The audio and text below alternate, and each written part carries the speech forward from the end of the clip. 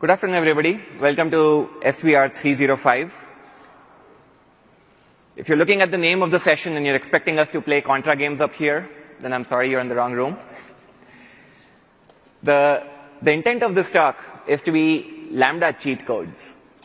Or what are the special things that you could do with Lambda to optimize that last mile of performance that you can get out of your system.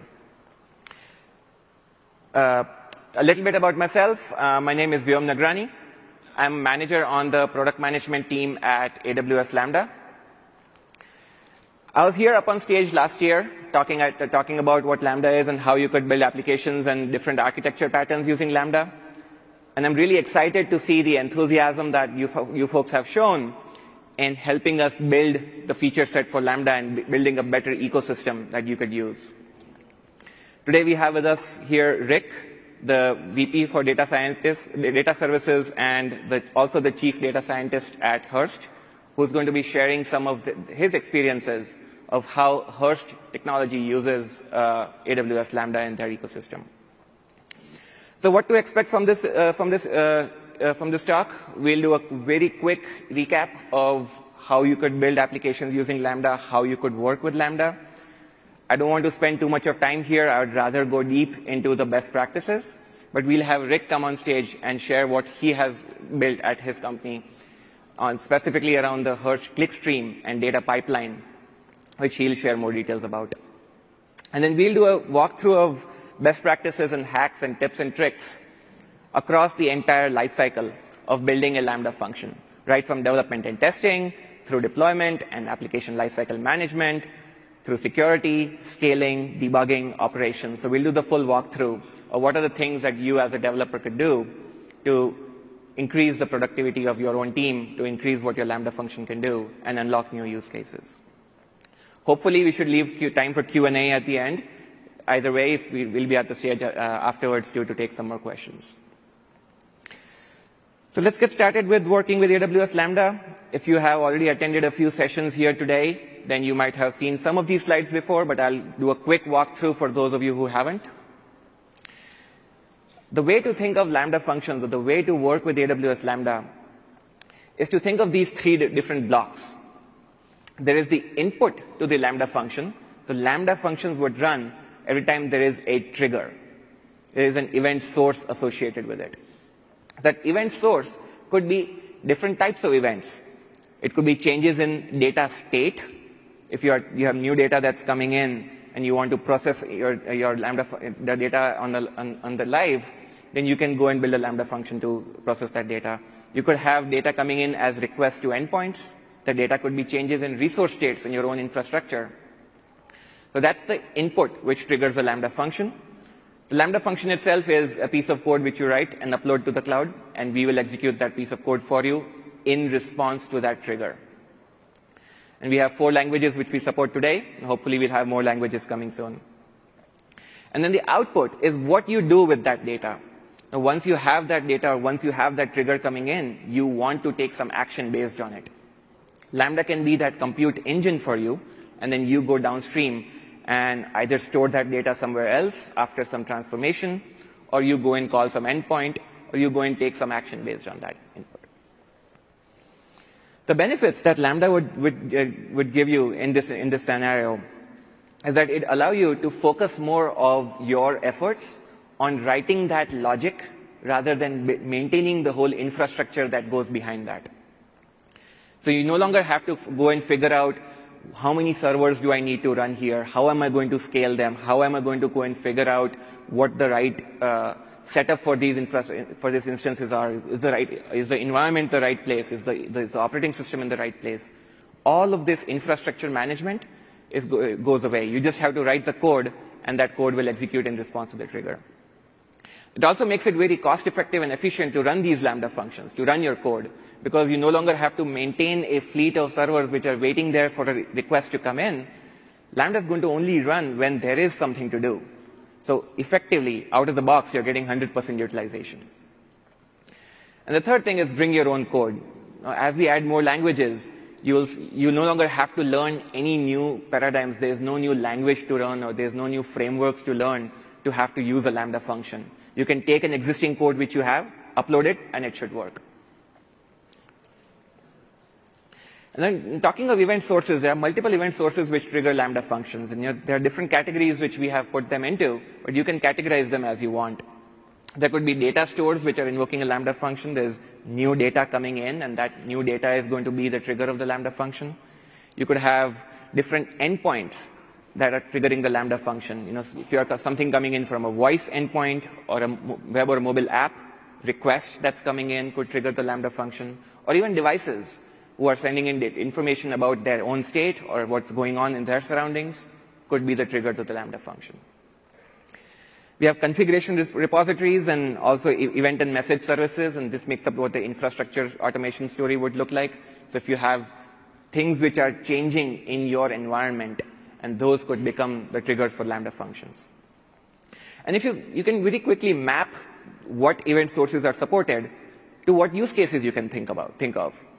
So we have seen 3 key scenarios that customers are using AWS Lambda for. And this is just a categorization. That doesn't mean that if your workload doesn't fit this scenario, then you shouldn't be using Lambda. This is just the most common ones.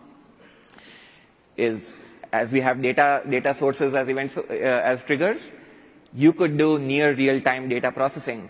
So instead of waiting for data to accumulate and then processing it as a whole batch, just let the data stream in. Every file that gets uploaded, every request that comes in, just treat it as an independent source of data, run a Lambda function against that data, and you can then start processing, generating insights out of that data. And you heard in the announcement today, like FINRA, for example, uses this pattern where they process 500 billion such data points per day using Lambda functions. The other scenario I talked about is these user interactions. Every time there is somebody who is calling into the cloud, who is waiting for a response from the cloud and is trying to take some action based on that user request. And that's where you think of app backends. It's a mobile and web app where you can integrate through API gateway, or it's an IoT device which you can integrate through the AWS IoT, or it's even a chatbot which you can integrate through Amazon Lex, which we announced this morning. Or it's even a voice command which is coming through the Amazon Alexa. That also triggers the Lambda function. And the third use case is to build control systems. And this is the infrastructure automation piece. You have changes in your infrastructure. The event source is some other machine in your own setup. It's some other device. It's some other thing which you control as an infrastructure. And you want to create custom workflows. And you want to create your entire application pattern that responds to these changes in state in your environment. And we have customers like Netflix who have built great applications around this space.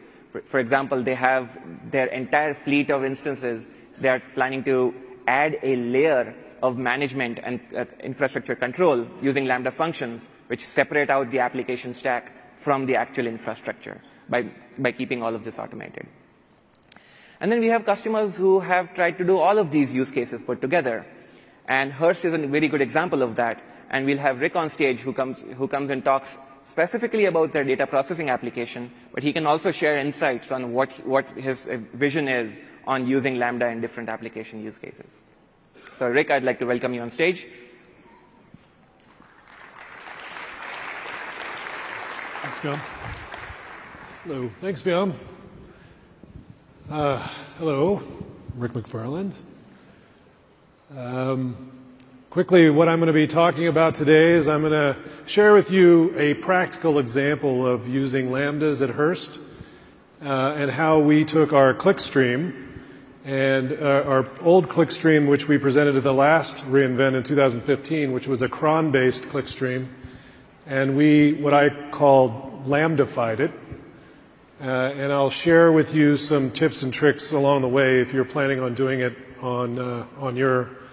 at your home.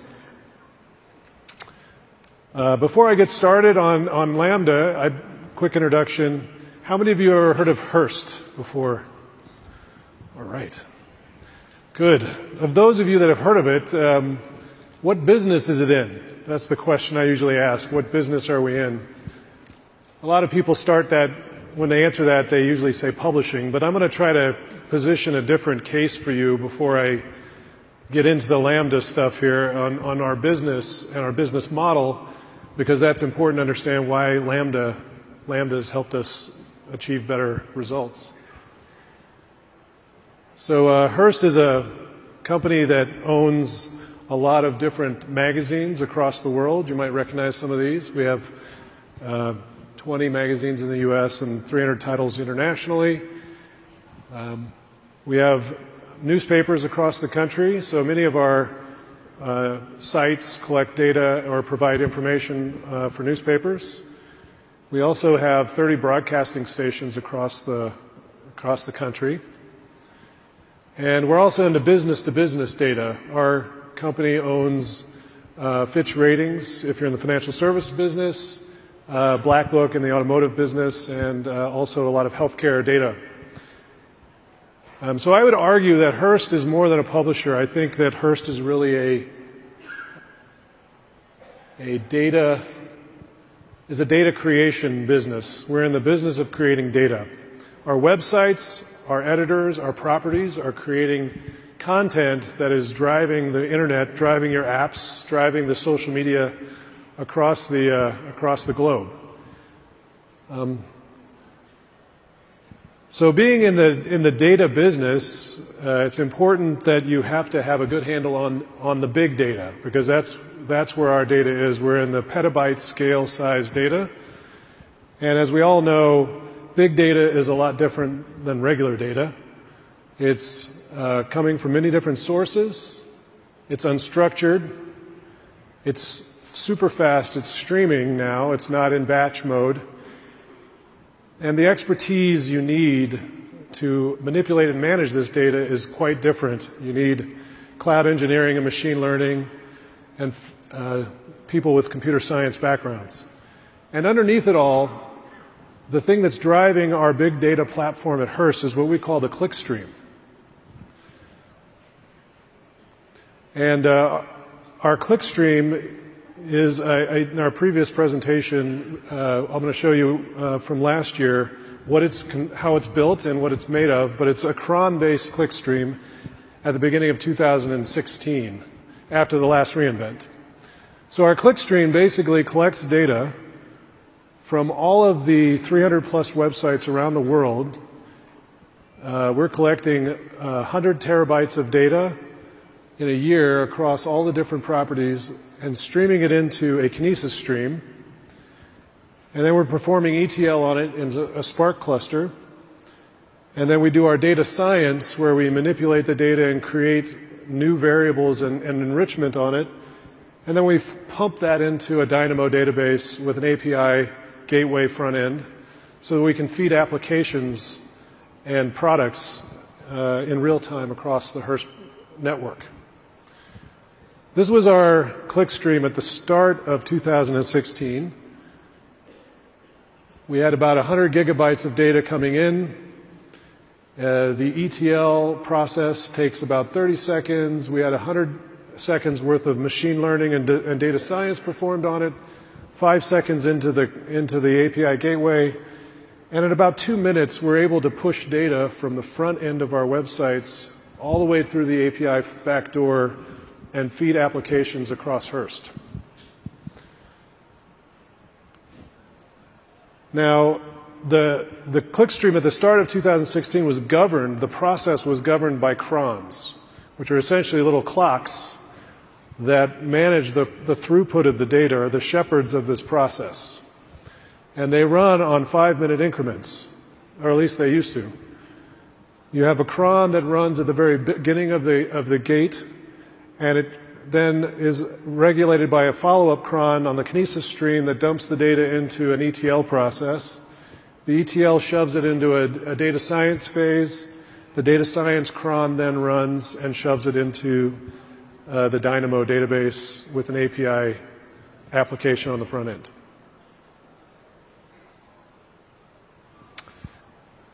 Well, that was a quick recap of where we were after the last reInvent. And as you know, the big Lambda announcement of the last reInvent got us very intrigued at Hearst. And we met with the AWS team and said we would really like to Lambdify our our clickstream, mainly because the problem with crons is that the speed at which you can transfer data through the process is limited by the clock. And you're not really able to speed it up any faster because the clock has to finish running.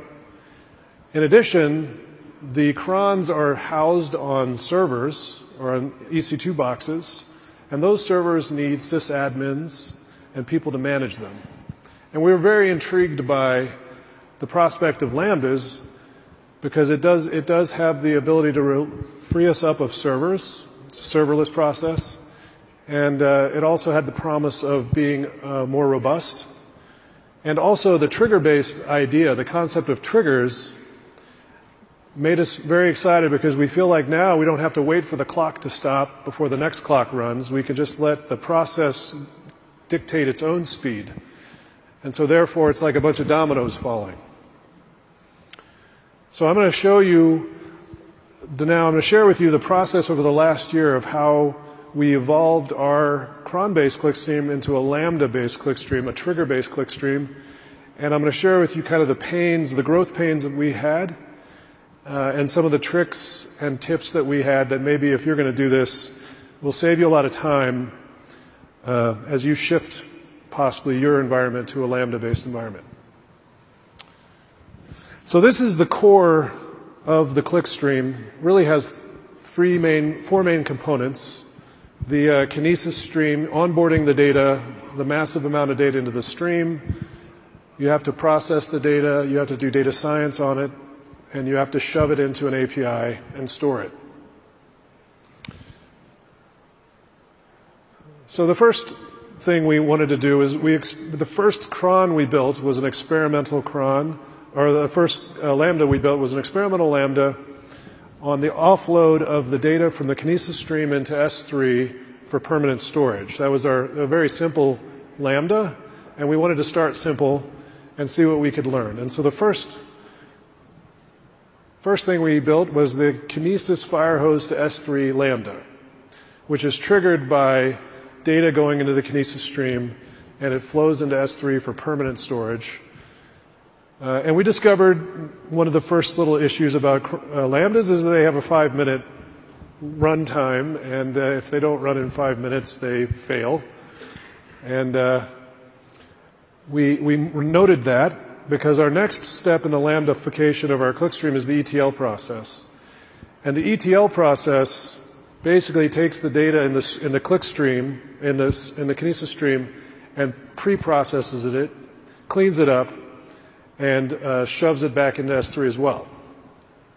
So we created an ETL Lambda, and the thing we started noticing is every once in a while the Lambdas would fail because they would take longer than 5 minutes to run. And we noticed that there were some holes in our data. So the first tip I have is that my team decided that we need to actually have a watchdog. So if your process relies on data not having holes and having continuity, one of the tricks that we did was we added a second Lambda that's named almost the exact same name as the main Lambda, and we called it a watchdog. And it's basically a cron-based Lambda that looks to see if there's a failure. And if it is, or if there's a hole in the data, for example, it'll run on its own and fill in the gaps. We call these the watchdog Lambdas. So if you're going to make a production system, I think one of my first recommendations is to think about having a watchdog. And that helps eliminate the need for a sysadmin. 90% of the sysadmin's jobs is to fix holes. And this little watchdog Lambda is pretty cool because it fixes a lot of the holes.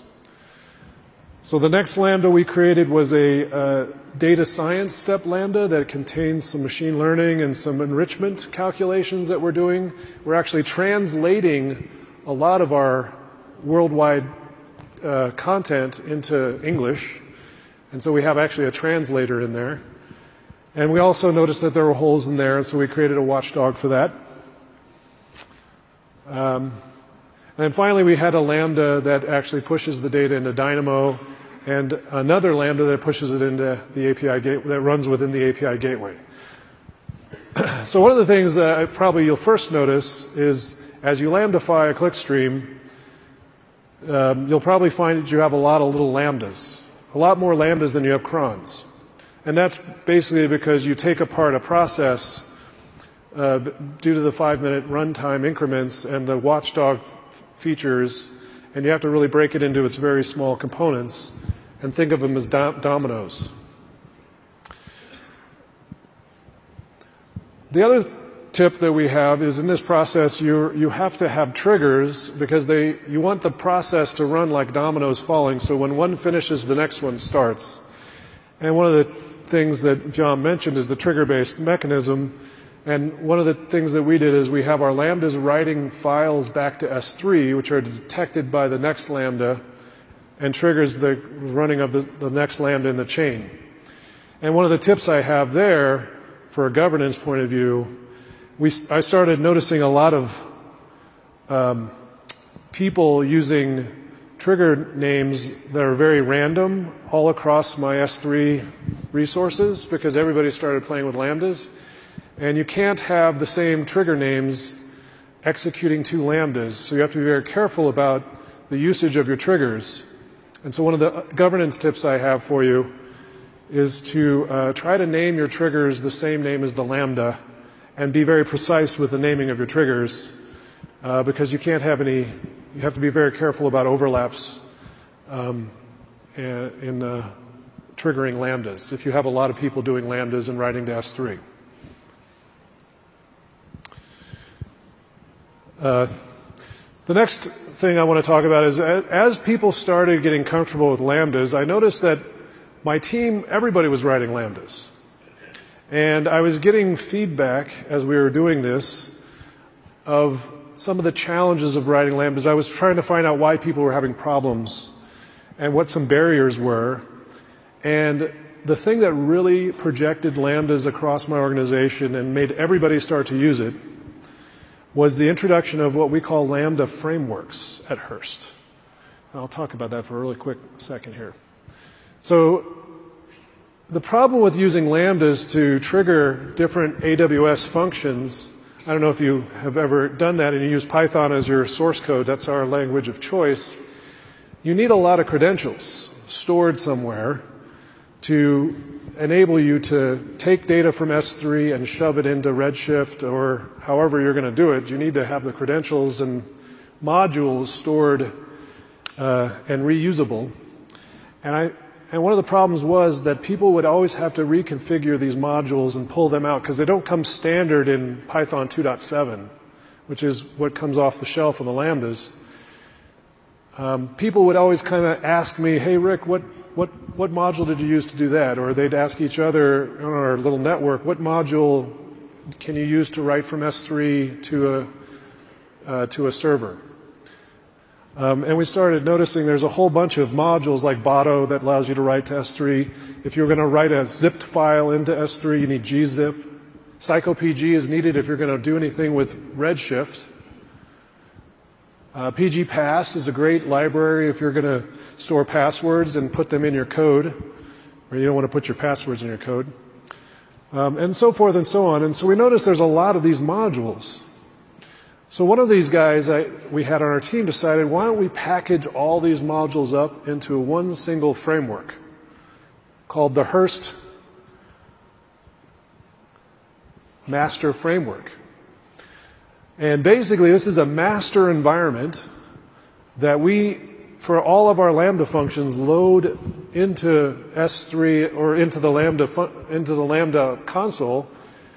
And nobody has to actually hunt for all the modules. They're already preloaded into one single framework. And all you got to do is include that framework in the top of your Python code. And you're able to quickly write and do anything you want with all the different AWS resources that we have at Hearst. And it's just in one single zip file. And all you have to do is take your Lambda function and stick it into that zip file and push it into the Lambda, and it runs everything.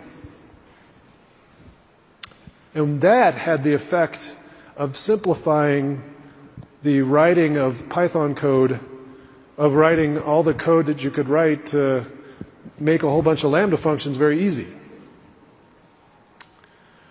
And here's a quick example of what we call our Redshift framework. If you're familiar with Python, that's the language of choice that we've chosen. You just have a single line of code in the top of your Python code saying load the frameworks, and that grabs all the PG passes, all the psycho PGs, and all the little Python modules and sticks them in the memory. And you can simply start a Redshift session by simply typing in the host, the port, the database, and the username. You don't need to put your password. You can actually write a query in just one single line of code and use macro variables. You can execute a file in S3. You can stick a file in S3 and execute it on a Lambda without having to worry about Botto and configuring Botto. And you can save the data to a JSON object, which if you're going to shove the data into DynamoDB and use it as an API gateway, it really helps to have things in a JSON format. We also made a helpers framework, which if you're familiar with, if you've worked with Botto or any of those things and you want to take data and shove it from S3 into your Lambda environment and then push it back into S3, you need to have, it's kind of a pain to work with some of the Python modules, so we just made a nice simple framework that everybody could follow. And in this example here, it's simply writing a data frame into a CSV. You can download an S3 file, upload an S3 file. You can check and see if a file exists in Redshift or if it exists in S3. Oh, I skipped ahead.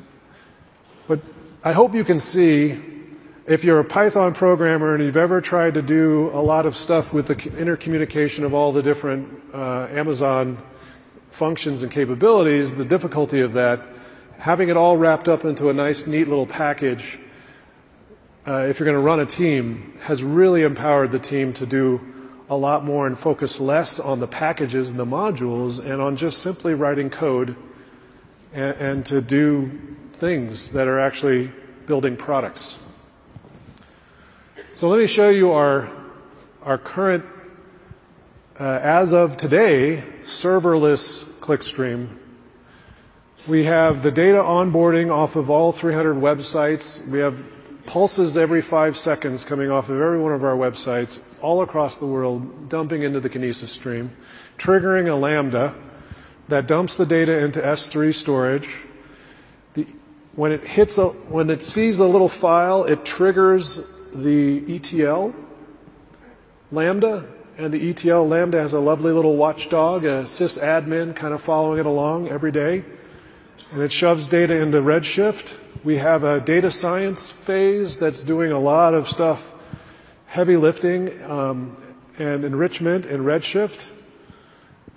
We're using actually Google Translate to translate our content in real time as it loads with a Lambda function and shoving that back into S3.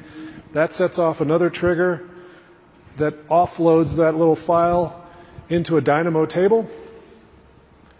And the Dynamo table has an API gateway on top of it. And we're feeding all this data in real time out through the API on the front end. And it's empowering a lot of the new products that Hearst Technology is building and connecting the worldwide data into a single console for editors to make decisions at Hearst. So some quick lessons learned.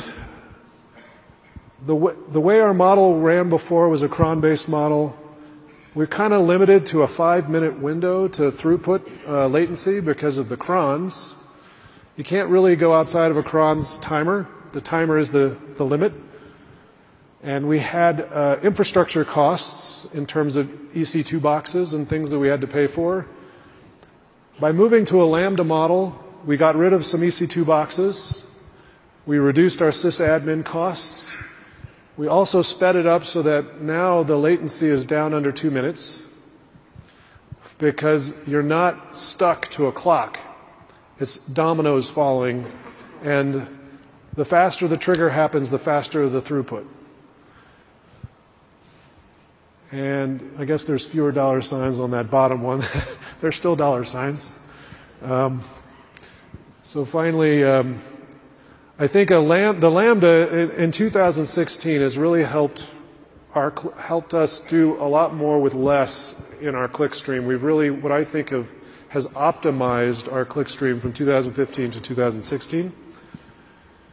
You can do things with a lot less of a team. We had sysadmin and a few other folks dedicated to the servers that we've eliminated. Not their position, they've shifted their functioning to focus more on programming and building products. But we don't need a big team now to monitor these Lambdas if you build the watchdogs smartly. Or you could find one person that knows all this stuff. And anyway, that's my session, my part of the session. So I think I'll ask Bjorn back to start the next section. Thank you.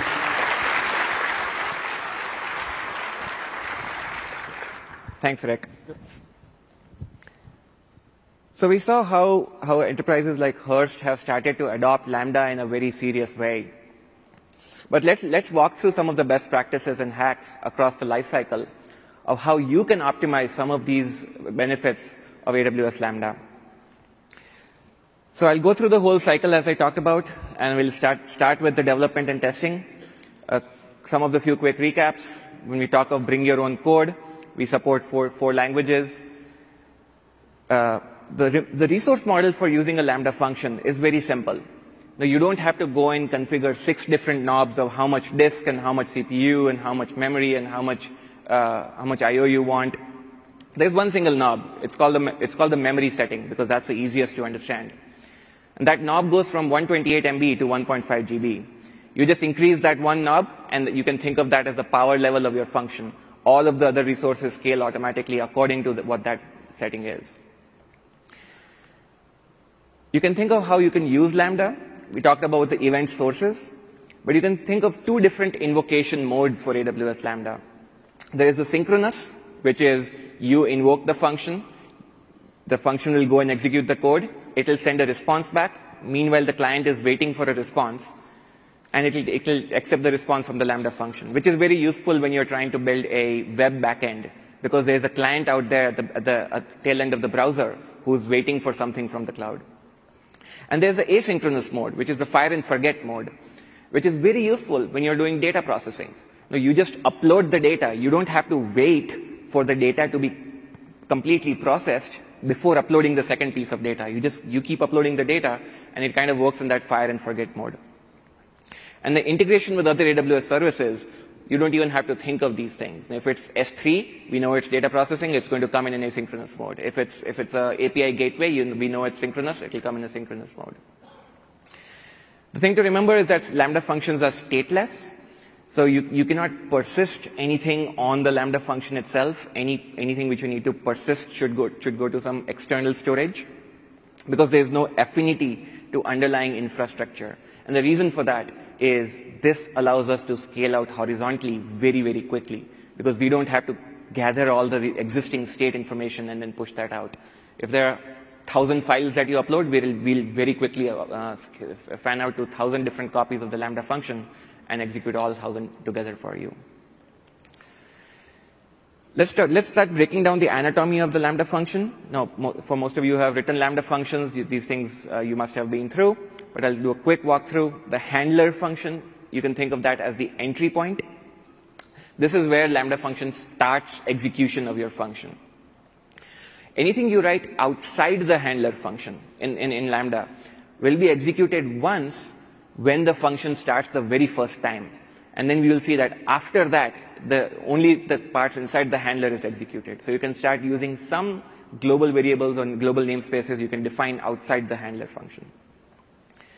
The request that comes in, whether it's a direct API call request in which whatever your header is, or it's some event source which is triggering the function, the entire request will come as an object that your handler function is supposed to accept, and that's called the event object. So we have predefined objects, the object formats for all existing AWS events and integrations. And remember, these objects are normally typed JSON, but if you're using simple data types are also allowed. So if you are doing something if all you want to pass is an integer, then you can do that. But you also can pass POJOs and POCOs for Java and C# respectively. The context object is something which people quite often don't use, but it has a lot of very important properties and methods which you can make use of to optimize some of the functions settings. For example, Lambda has a max timeout of 5 minutes, but you can see inside your function how much time is left in current execution before this function is going to time out. And you can start taking actions based on how much time is left for your function. You just have to call the get remaining time in milliseconds object, the method, and you can get that inside your code. Similarly, you have things like the AWS request ID. Now, you are trying to build idempotent functions. Anytime you're trying to build code, one thing to keep in mind is that you want idempotency. Lambda is designed to be an at least once delivery service. So if you're handling objects, you want to make sure you're not processing the same file again. You want to make sure you're not processing the same transaction twice and charging your customer twice, or even double counting your data. You can use the AWS request ID as a unique identifier of this is the request ID that Lambda got for this data, for this piece of data. You can also get things like the invoked function on. What function is currently running? Like, let's say you want to share the same piece of code across hundreds of functions. Your code needs to know which function do I belong to, which function am I currently running. And you can get that as an invoked function on property inside the Lambda function. So you can look up a lot of these different properties. I'd recommend to go and look at the context object, see which are the things which you can use. There are lots of interesting stuff in there which might be able to help you optimize. The other thing is the function metadata. So we talked about the function itself. Now look at what the metadata of the function is.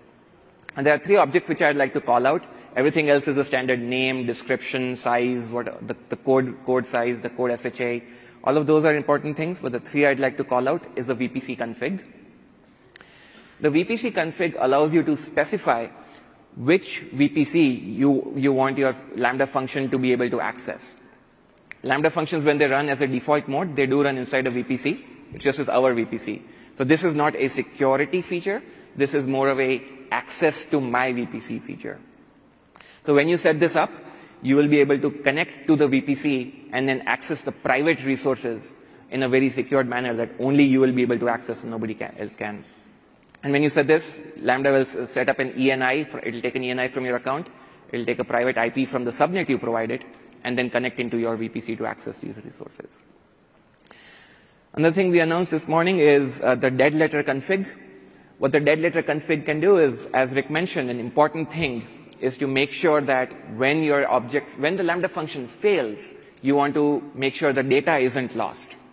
So this is available in the asynchronous mode today, where you can specify an SNS topic or an SQS queue as a dead letter queue for your Lambda function. And then when Lambda tries to execute the function and it cannot, it will write that event message onto the dead letter queue, which will allow you to then redrive those messages in the way you want. So now you have that, the durability of your data, that it's either going to get processed or it's going to be returned back to me in a dead letter queue, which I can redrive on my own.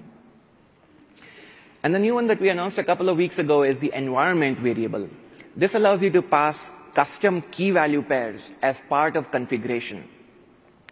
So you can add things like, if you want to reuse the code across different stages, then you can add things like, well, this function is my test function. So it needs to access a certain list of checkpoints or a certain list of endpoints that it's going to talk to.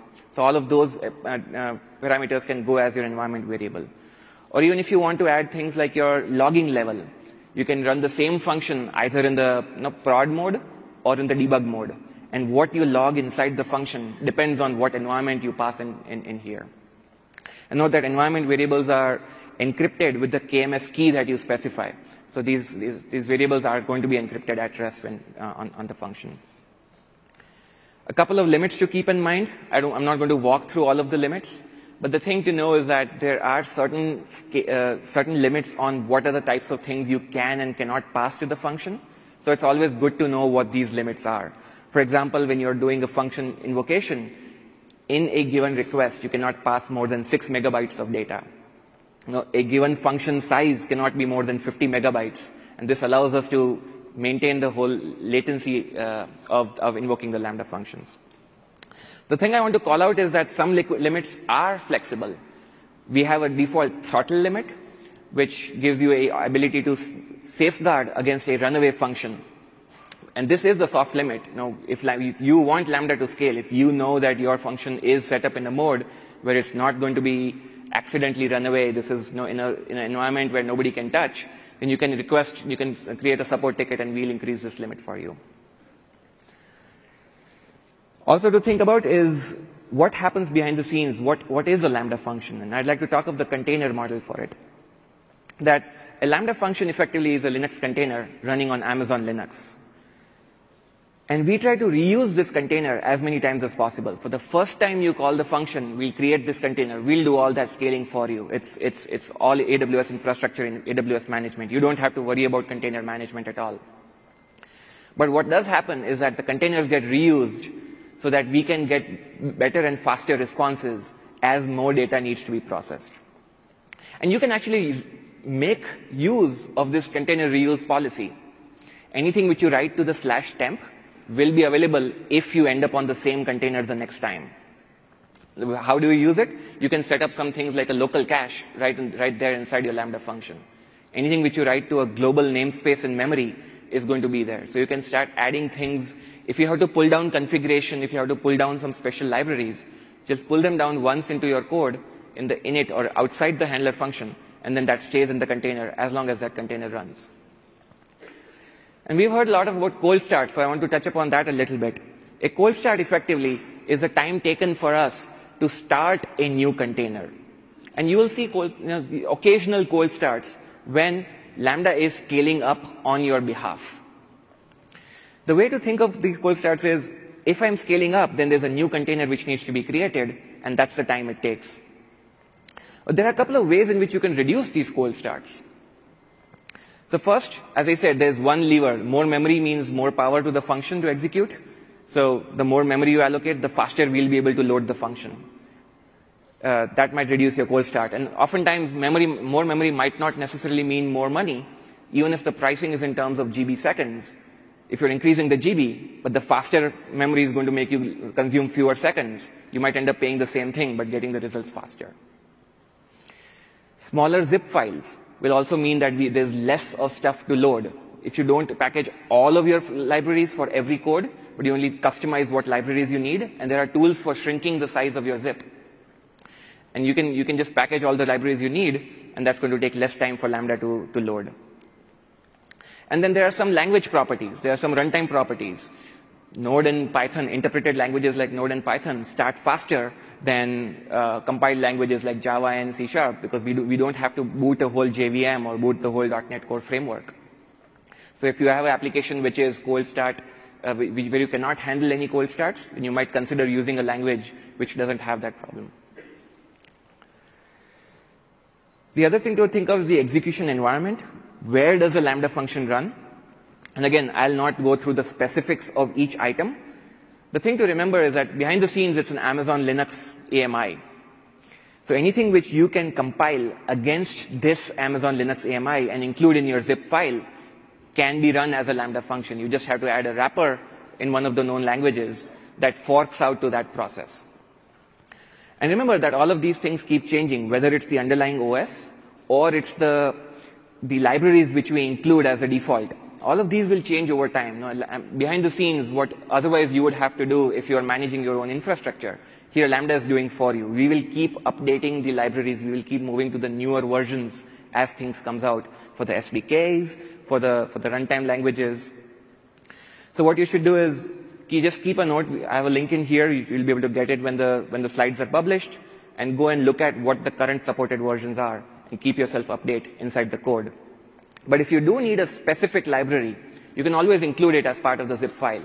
Like that, you can override that library and you say, I want to use a specific version of the SDK because I have some dependencies on it.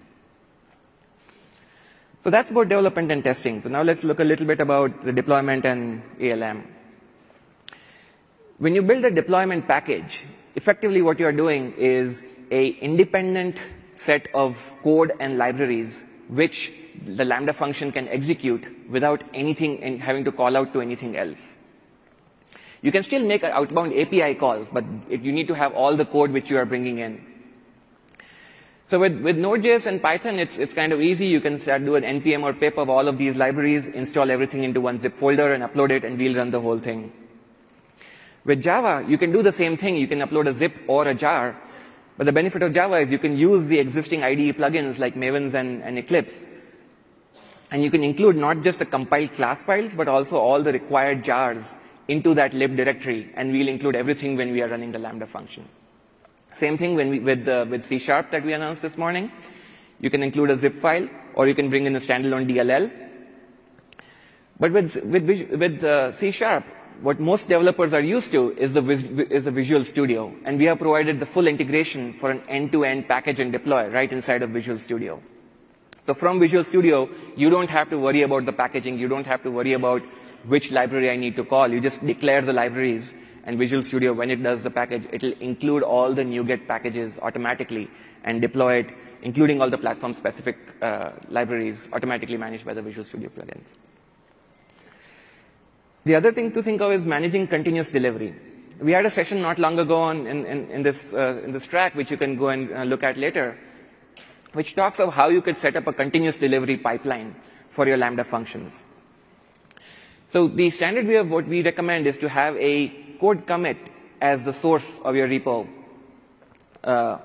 Code build is a new service which we launched this morning, which will allow you to take your existing code, all of your existing libraries, and create a complete zip file which has the build version of which does the npm and pip install, which does the Java compilation and the program for you. And then you can set up a code pipeline that gets triggered every time there's a change in the code commit repo, so that this becomes an automated end-to-end repository where your code commit is a reflection of all of your Lambda functions. The moment you update a new one, it kind of gets through the whole pipeline, and it'll deploy it as a Lambda function. But those are the AWS tools. Now, you have lots of other tools which you can use too, like they are open, so you can have a GitHub if you're using GitHub as your code source. You could still use code build and code pipeline, or you could start looking at other third-party frameworks such as Jenkins. And we have a Jenkins plugin which will allow you to do the build and test. And there are lots of partners who we are working with, such as CodeShip, who can do that final deploy for a Lambda function. We also have the AWS serverless application model, which you can use in this space. Similarly, you can start building your own thing as well. If you want, you can use Amazon S3 as a source and use Lambda functions to do all of these steps. Like all of these steps at the end of the day is just new compute which you need to run. You can run them as Lambda functions. In terms of tools and frameworks, we have lots of tools which we'd like to talk about. The CloudFormation announced the new AWS serverless application model, or AWS SAM, which provides new serverless resources such as APIs, functions, and tables in an open specification, which allows you to very easily and quickly deploy Lambda functions and deploy the whole serverless stack. Chalice is another AWS framework which works the same thing, which is a Python microservices framework, and you can quickly create and deploy applications using that framework. Or there are third-party tools which have actually provided a lot of value to our customers on how they can package and build these Lambda functions.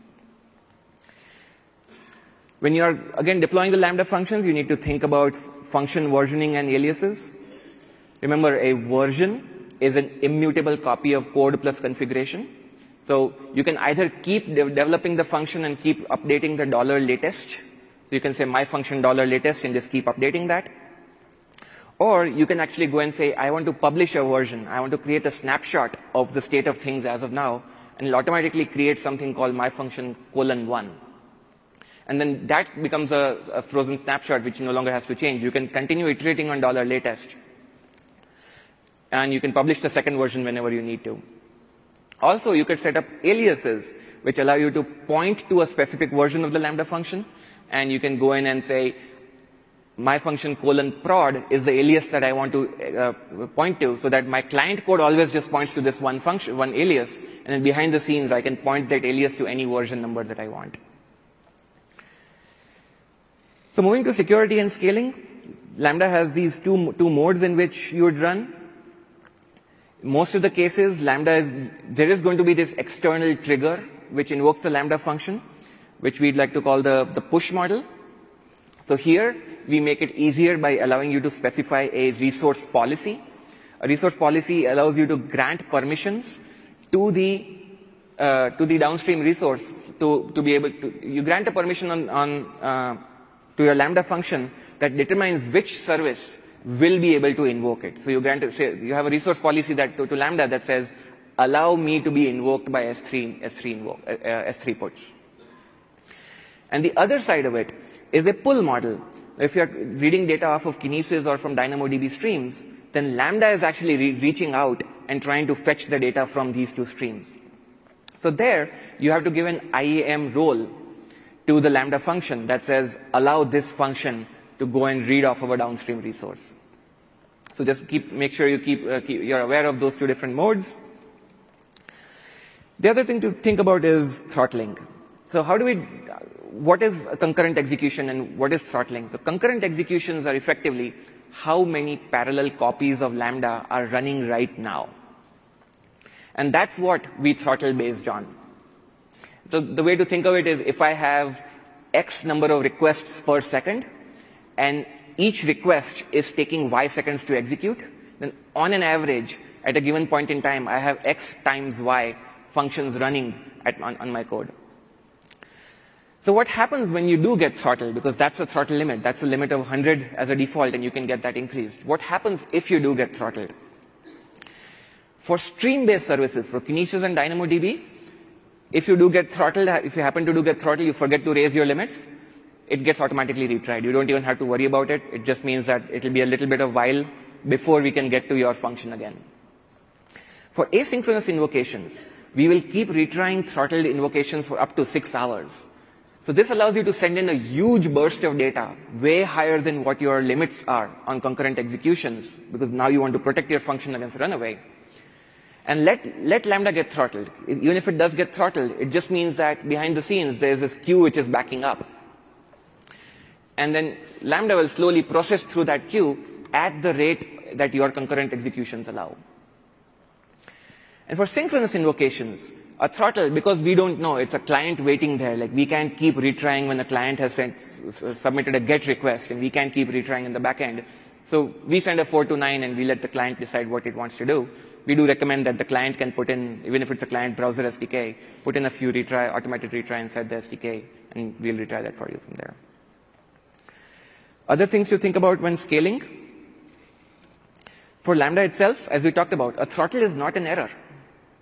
In most cases, if you do get throttled, then that just means that your processing is delayed by a few seconds. The moment the queue gets it's emptied, you're going to be executing in real time again. So it's okay to get throttled. But if you do that, you see that you're continuously getting throttled and you're always falling behind, then you can submit a limit increase request and we'll increase that limit for you.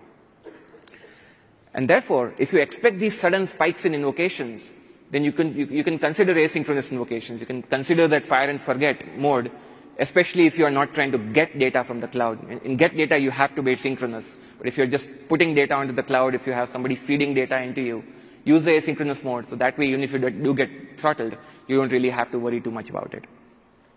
And if you're expecting a huge limit increase, then always reach out to AWS support. The other thing to think about is upstream and downstream services. Now, Lambda is designed to scale out horizontally very, very quickly. Now, we respond oftentimes in low 2-digit milliseconds, is that the type of responses customers have told us that they're getting. That might not be the type of responses which all of your systems are designed for. So you have to remember that you have to build in this retry logic. You have to build out the client application, the back-off logic, not just in your upstream, in the function that's invoking the Lambda, but also in the Lambda itself, which it has to be sure that inside the code you sometimes have to retry, you have to do some sort of back-off. Because if you're talking to something which doesn't scale horizontally, like a relational database table, or you're calling an internal endpoint, which is used only to a few transactions per second, then that might not scale to the same limits of Lambda. And you always should try to limit your concurrency, therefore, when you're talking to relational databases. The last thing I want to talk about is debugging and what you would do in that case. So let's talk about errors. So what are the type of errors that you could get? So if the function executes in the right way, you will get a 2xx type of response, a 200 or a 202 response. But if it fails, you could either see a 4xx client error, which oftentimes can be fixed by the developer. These are often things like, well, you're trying to invoke a function which doesn't exist, or the request payload is larger than 6 MB and therefore I can't process it. Or you could get a 5xx error, which could be fixed by your admin, but in some cases you might need to reach out to AWS support for that. But most of these errors are around EC2 ENI management when you are running inside the VPC mode. So what's the retry policy there? So we saw for throttles, we'll continue to retry.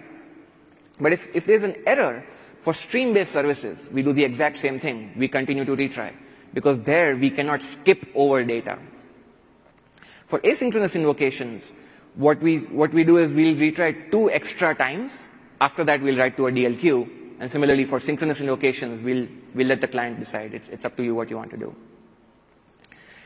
For tracking and tracing, the other thing you could do is we have an upcoming integration with X-Ray, which is going to allow you to look inside of your function, to look inside not just the upstream function, not just the Lambda function, not just a downstream, but a complete picture of what's going on inside of your function and inside your entire setup, and where each request is taking how much of time. The other thing which is available today is an integration with CloudTrail. Every request is going to be integrated with CloudTrail. So all the requests, all control plane APIs are going to be tracked. So the invoke API, for example, might not be tracked, but everything else which is going to be creating a function, if you see some sort of errors on your function, if you see any new functions created or any objects which are anybody's changing your function code, all of those will be logged to CloudTrail, and you can see you can start debugging what's going on there. For normal troubleshooting and monitoring, we have everything goes to CloudWatch logs and CloudWatch metrics. We have a default log system where we have a start, an end, and a report as a default log which goes in.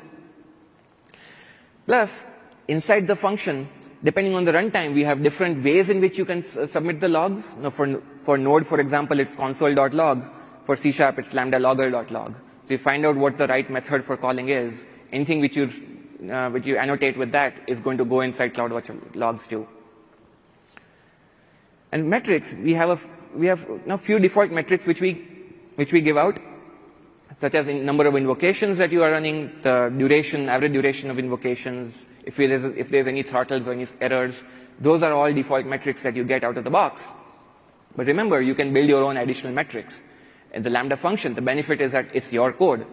How difficult is it to write the code for publishing to CloudWatch metrics? It's one line of code. It's one API you call on CloudWatch metrics. So start publishing your own metric, such as things like your business-centric metrics. So these are all operational metrics, but you can start submitting things if you're getting, for example, requests from different clients. You can, every time you find a unique client ID coming in from the request, you can say, well, this is a new customer I served. So you can have your own metric of customers served today, which Lambda never knows, but your code does. Also, you can go inside your logs and you can create filters that will automatically deploy your different tags as metrics. So hopefully that gave you some value. The key takeaway I want to get out of this session is that Lambda has now become a core component of the AWS serverless platform. Now, over the last years, what we have seen is multiple different features and environments have been, the whole support system has been increased to make Lambda be part of your production systems. We do recommend to stay in touch with us with the on the Compute blog, or check our detail pages, Lambda forums. All are good ways of getting in touch with us. Since we're out of time on stage, I'll do Q&A at the side, but hope you had a good time, and the request, remember to complete your evaluations. Go through some other sessions. See you at the replay party.